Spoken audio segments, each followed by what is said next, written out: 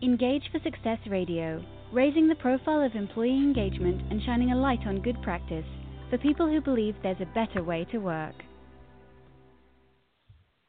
Good afternoon and welcome to Engage for Success Radio Show 324, Should Employee Experience Replace Employee Engagement? So today we're actually going to be talking about how to design brilliant experiences which build on engagement. So we'll see how that conversation goes. So we'll get the answer to that question a bit later. I'm Jo Dodds, your host for today. I'm an engagement consultant working within the Engage for Success core team. The Engage for Success movement is an inclusive movement committed to the idea that there is a better way to work by releasing more of the capability and potential of people at work. We spread the word about employee engagement and shine a light on good practice, and we're widely supported across the UK, involving the public, private and third sectors. If you go to engageforsuccess.org, our website, you can use the link at the bottom of the page to join our newsletter list, and all our social media links are there too. So my guest today is Emma Bridger, who's Managing Director of People Lab. So welcome, Emma. Thanks for joining me. Hi, Jo. Nice to be here. So really great to be talking to you. We're going to be talking, should employee experience replace employee engagement? And I think before we get into that potential debate, I'm not sure it's going to be too much of a debate, knowing our views. No, I think you probably know what the answer's going to be, don't you? Exactly. Perhaps you could give a bit of an explanation of what you think employee experience is, because some of our listeners, may not know what that term is all about, although it's something that's been bandied around a lot, and I'm sure people have different perspectives on it anyway. But what's your take on what is employee experience? Yeah, so I guess you can think about employee experience as kind of everything that's connected with an employee's interactions with the company they work for, the organisation they work for, the job they do. So it's really about their feelings, their observations, their interactions, kind of everything that happens to them, I guess, even from before they join an organisation, when they're even maybe thinking about joining an organisation, all the way through to long after they've left the organisation. So it's one of those kind of, I guess, umbrella terms, a little bit like engagement, but underneath it there's probably lots of different ways that you can look to define it, and that's up to you really. There's not kind of a single universal definition, but that's in a nutshell what it means to me. And I guess that's partly why people have different perspectives on it, because there are so many different elements to an experience, as you say, from before people join the company, never mind whilst they're there too.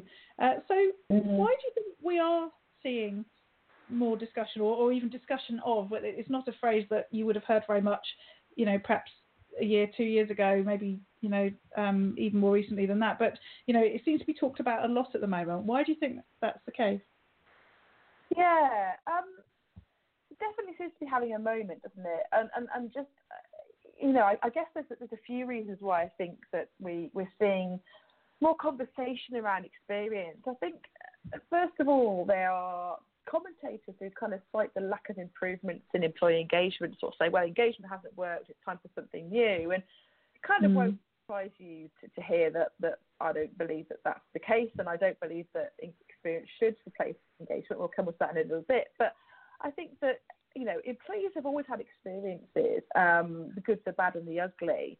And, there's a very good reason why we're not seeing the improvements in engagement that we'd want to see. And we call this the employee engagement gap. And it's really down to the fact that we've, for a long time, relied on, for example, the survey as a substitute for actually really getting on with the job of looking at how we improve and develop engagement. And, really, really simply, if we, design, create experiences for people at work that are positive, then it results in engagement. It's as simple as that. So, I know you and I, Jo, have for a long time looked at how we can design and create compelling, brilliant experiences for people at work. And we know that if we do that, it results in engagement. But a lot of organisations are only just starting to make that link. So I think the first thing is that people are kind of looking for a panacea to fix all this kind of people stuff, and they feel like engagement hasn't worked. And I don't think that's the right thing at all, but they think, we need to move on to the next big thing.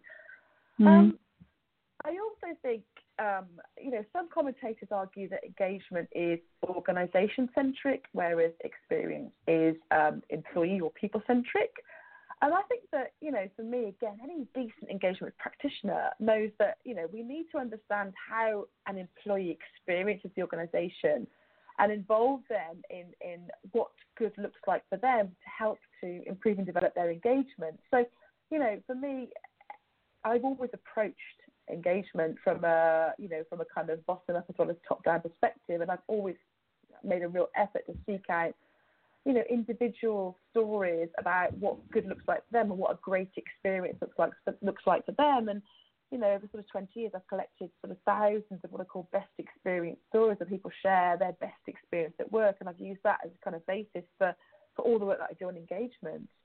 And I think the third reason that we're seeing this kind of real explosion in employee experience is the technological advances that we've seen over the last few years. So, companies are definitely moving away from the annual survey, and we're seeing kind of, wearables and, there's a Swedish startup called Epicenter that even offered implants to employees via microchips that basically a swipe card. And we're seeing this kind of like big data explosion where we can suddenly really understand how our people experience an organisation. I think that's also kind of fueled the interest in experience as well.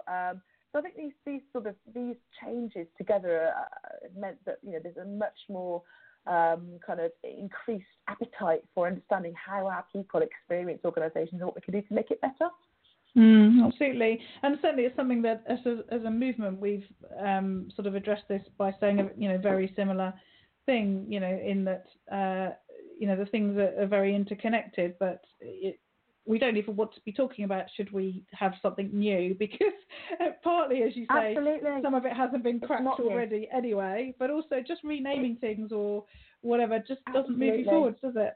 No, and I have to say, put really simply, if we get the experience right, employees are likely to be engaged. It's as simple as that. We need to purposefully design work experiences to create engaged workforce. And that's it really. It's not any more complex than that. And yet, if you're having lots of big debates about terms and terminologies and is this dead, is that dead, and I think it's, for me, the positive is it gives us a great opportunity to, really deliberately design those experiences at work that are going to result in engagement. And would you have been calling them experiences 5, 10, 15 years ago? Is it a new phrase, or is it you always would have described it as that? It's just been sort of plucked out and started to be used as a thing now? Yeah, I think me personally, I've always talked about experiences. So anyone that's ever been on any of my training courses or I've worked with knows that one of the first things I always start with a new client or a new group is best experience stories. So I'll always ask people to share stories about their best experiences at work, and that they get a sense of what good looks like for them. And I'll sort of say, tell me, talk about a time when you were at your best, when you were firing on all cylinders, when you couldn't wait to get to work, when you were thriving at work. And I've collected that qualitative data over the years, and it kind of underpins, my approach to engagement. Because I know that if we are able to provide experiences like that to people at work, then they're going to be engaged. And it links back to the kind of the neuroscience that's called the happiness advantage, etc. But I think that so I always have talked about experiences, and it's not because I'm particularly big or clever. It's just that's the kind of the way that I've come at this. But I think that the sorts of people I'm talking to about experience, I think it's given them something a little bit more tangible to grasp hold of. Because I think for a long time everybody's kind of got that engagement is a good thing, it's important, but it can feel a little bit abstract for some people. And I think that an experience feels much more practical and grounded. Like I can design a great, performance development experience, or a great onboarding experience, or a great communication experience, which will result in engagement. It feels a little bit more practical for people. So I think it's actually quite a helpful conversation to have. Yeah, and I can see that and think that. I also wonder if sort of to go along with what we were saying about, let's not just come up with a new name and a new sort of thing because we haven't cracked the previous thing. Could it not also be where a sort of an issue where organisations exactly in that way they see a practical way of doing something, implement program kick off, they've done the program, but they still haven't moved forward in terms of their engagement. Could you end up falling into that trap as well? Do you think that you make these experiences, or the experience, a thing that improves somebody's experience, but it doesn't necessarily engage them? Or am I being too challenging? No, I've got to be honest though, you cut out a little bit there, so I couldn't quite hear the question. But, I think, so for me, I've always explicitly asked people I've been working with to look at the kind of the whole employee experience, because I think you can do a lot of work on it, taking kind of a classic kind of more transactional engagement approach that lots of organisations do. So they'll run a survey and they'll find some stuff out and they'll go, right, we've got an issue with X, Y, and Z, let's try and fix it. And I've always kind of said that's great, that'll get you so far, but actually you need to look at your whole employee life cycle, all of those moments that matter, all of those touch points, and say, are they supporting or sabotaging engagement? So, we've all had the experience or know people that have the experience where you've been recruited by a company and it all looks very shiny and wonderful from the outside, and you get inside, you think, oh my goodness, this isn't kind of what I was promised or what I thought it would be when I got inside. So I think it's always been really important for companies to look at that whole employee life cycle and all the touch points to say, are we really supporting engagement here? Is our onboarding an engaging experience, for example? I would argue there are very few performance management processes out there that are engaging experiences. So actually, if you genuinely want to engage our people, we can't just do some stuff off the back of a survey. We've got to look at the whole, which can feel very overwhelming and massive, but we've got to look at the whole and say, actually, every which way our people interact with us as an organisation has to, in an ideal world, has to promote a great experience which would result in engagement rather than, so we're fixing stuff off the survey, but actually, when you start work here on day one, you've got no equipment, you've got to ask someone for a pass to go to the loo, so the hygiene stuff's not working, and actually all your teammates, go off and no one shows you where the canteen is, no one asks you for lunch on your first day. That's not very engaging. So it can't just be, it's got to be a whole systems approach rather than just stuff off the back of the survey.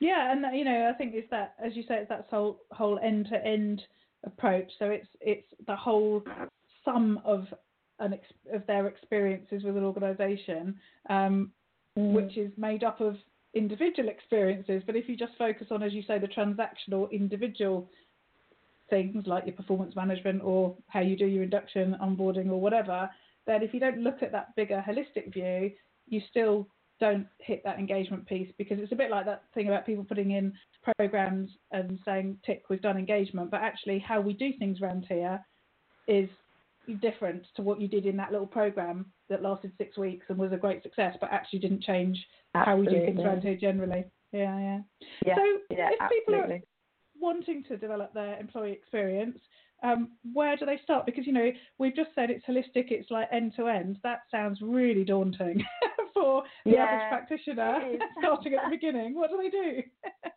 So I think it's really interesting, because I think the first point is that to design and deliver a brilliant experience for your people requires more than HR can do alone. And I think that's a great opportunity. I think what we're seeing with employee experience is a genuine desire to get different practitioners and different disciplines sat around the table. And I think that's really exciting.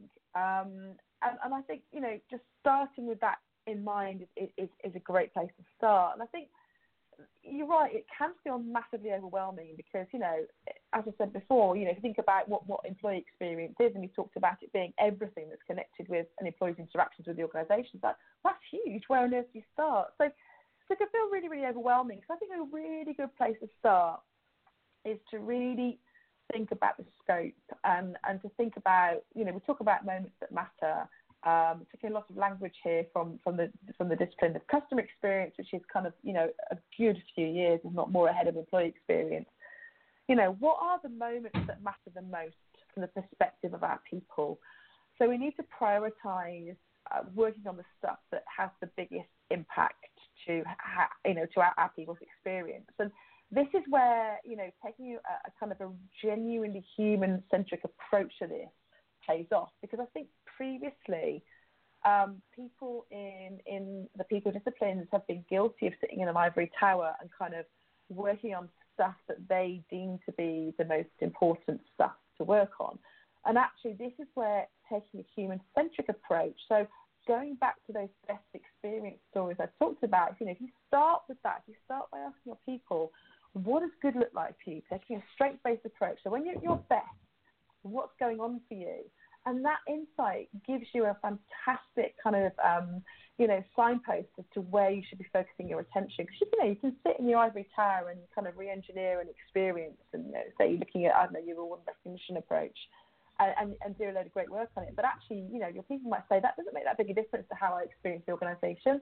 What makes a much bigger difference to me is, if I need to go off, if I need to take, say, maternity or paternity leave, how that's handled by my manager and the people I'm working with, and how that experience is for me. And if it's a great experience, I go, wow, this company is awesome. If it's a terrible experience, no matter how great your employee of the month or the year scheme is, it doesn't matter. So I think starting off with scoping it out, what are those moments and experiences that are going to make the most difference to your people? What have the biggest impact? You can understand that from taking that human-centric approach, genuinely empathising with your people and saying, what does great look like for you? And then picking off, those kind of experiences and moments that matter, that make the most difference, and redesigning those. And, thinking about making it personal. There's no cookie-cutter approach to this stuff. It's got to be what is right for the organisation, right for your people. We use a lot of design thinking, actually, which works really well, because I think you can pontificate to the nth degree, trying to come up with something that's brilliant and perfect and wonderful. But actually, using design thinking is a great process to help you very quickly come up with a load of ideas, prototype them, come up with what we call our minimum lovable products or the minimum viable products, get out there, test it, and basically just do it. I've worked with clients before that have spent like years in an ivory tower redesigning an experience, and by the time they've come out with it, it's almost 12 months out of date, especially if you kind of like overlay tech on top of that. So, coming up with brilliant tech solutions, or wonderful, for example, a wonderful intranet that's going to do everything, and by the time you kind of roll it out, it's already out of date. So I think using that design thinking is a really great way to just get out there and try some stuff and experiment and test it and, pilot it and see if it works, and then iterate and make it happen. Yeah. And, for those people who do think that employee experience is replacing employee engagement, it's interesting that what you've just described does sound very much like one of our employee engagement 4 enablers in terms of employee voice. Asking your employee what they actually want and delivering that rather than coming up with your own version. Absolutely. Absolutely. And as you know, Jo, I added an extra one onto your 4 enablers, and I talk about involvement, which is kind of taking voice and just it's taking it a little bit further. I think voice and involvement are absolutely the heart of all of this. It's got to be human-centric. It's got to be from the perspective of your people. And like I say, customer experience is way ahead of employee experience. And we know from great customer experience design, it starts by really genuinely understanding your customers. And I think this starts by really genuinely understanding your people and who they are and what they want and what makes it great for them. And we can link that to another enabler, being engaging managers. So, and part of that's about treating people individually. What role can managers play in delivering this great experience? So we've talked a bit about, the whole organisation, and we can get together and have people from different departments and so on all getting together. But, individual managers working with their employees, what can they do? Yeah, so I think, as I said, experience and engagement are absolutely linked to great experience, results and engagement. There's no doubt about that. And, understandably, the same stuff that delivers engagement is going to deliver a great experience. It's not rocket science, this stuff. And I think managers probably make the biggest difference to our experience at work. And, when we talk about the manager enabler being one of the most vital enablers, I think it's because your managers make or break your experience at work. So no matter how wonderful the company you're working for, If you've got a boss that isn't great, then your experience is very poor. And I think that managers first of all need to think about really how they can create opportunities for their people to talk about how it feels for them at work, what their experience is like, the good, the bad, and the ugly, and how they can work together as a team to make it better. So something as simple as having a manager have a best experience conversation with their people, their teams, is a great place to start because it's strength-based, so it's not scary for managers to say, hey, tell me what doesn't work for you, and that can be quite a scary place for some managers to go to. But saying to your team, talk to me about a time when you're at your best, what's that look like? That's quite a safe conversation to have, and managers can learn so much from that conversation and think about, well, actually, my team are telling me that they're at their best when they, for example, have lots of autonomy and they're really challenged and they've got quite a big project to get their teeth into. So I need to think about how I can kind of give them more of that type of work to help them have a great experience at work and be more engaged. Or it might be that my team tell me that they're best when they've got a really, really clear brief and they know exactly what's expected of them, and they, it's very black and white. So I need to think about how I can communicate more effectively with them to make sure that they really understand what I expect of them. So just having that conversation is a really great place for managers to start. Yeah, absolutely. And what about measuring it? Because we've talked already about employee engagement and surveys and getting quite transactional, and that we want to move on from there. How do we measure experience, especially given we've said it is sort of holistically, cradle to grave and all that sort of stuff? How do we measure it? Yeah, so it's a concept that we're talking about, which is called return on experience, or ROX. I know that PwC have got in there pretty quickly and have sort of talked about a model for ROX or what have you. But it's the same kind of stuff that we would look to measure engagement on. I mean, what I think is good about experience is I don't think we're going to end up, well, I hope we're not going to end up with a kind of the index model with everybody benchmarking their experience, because it is so individualistic and it is so company-centric.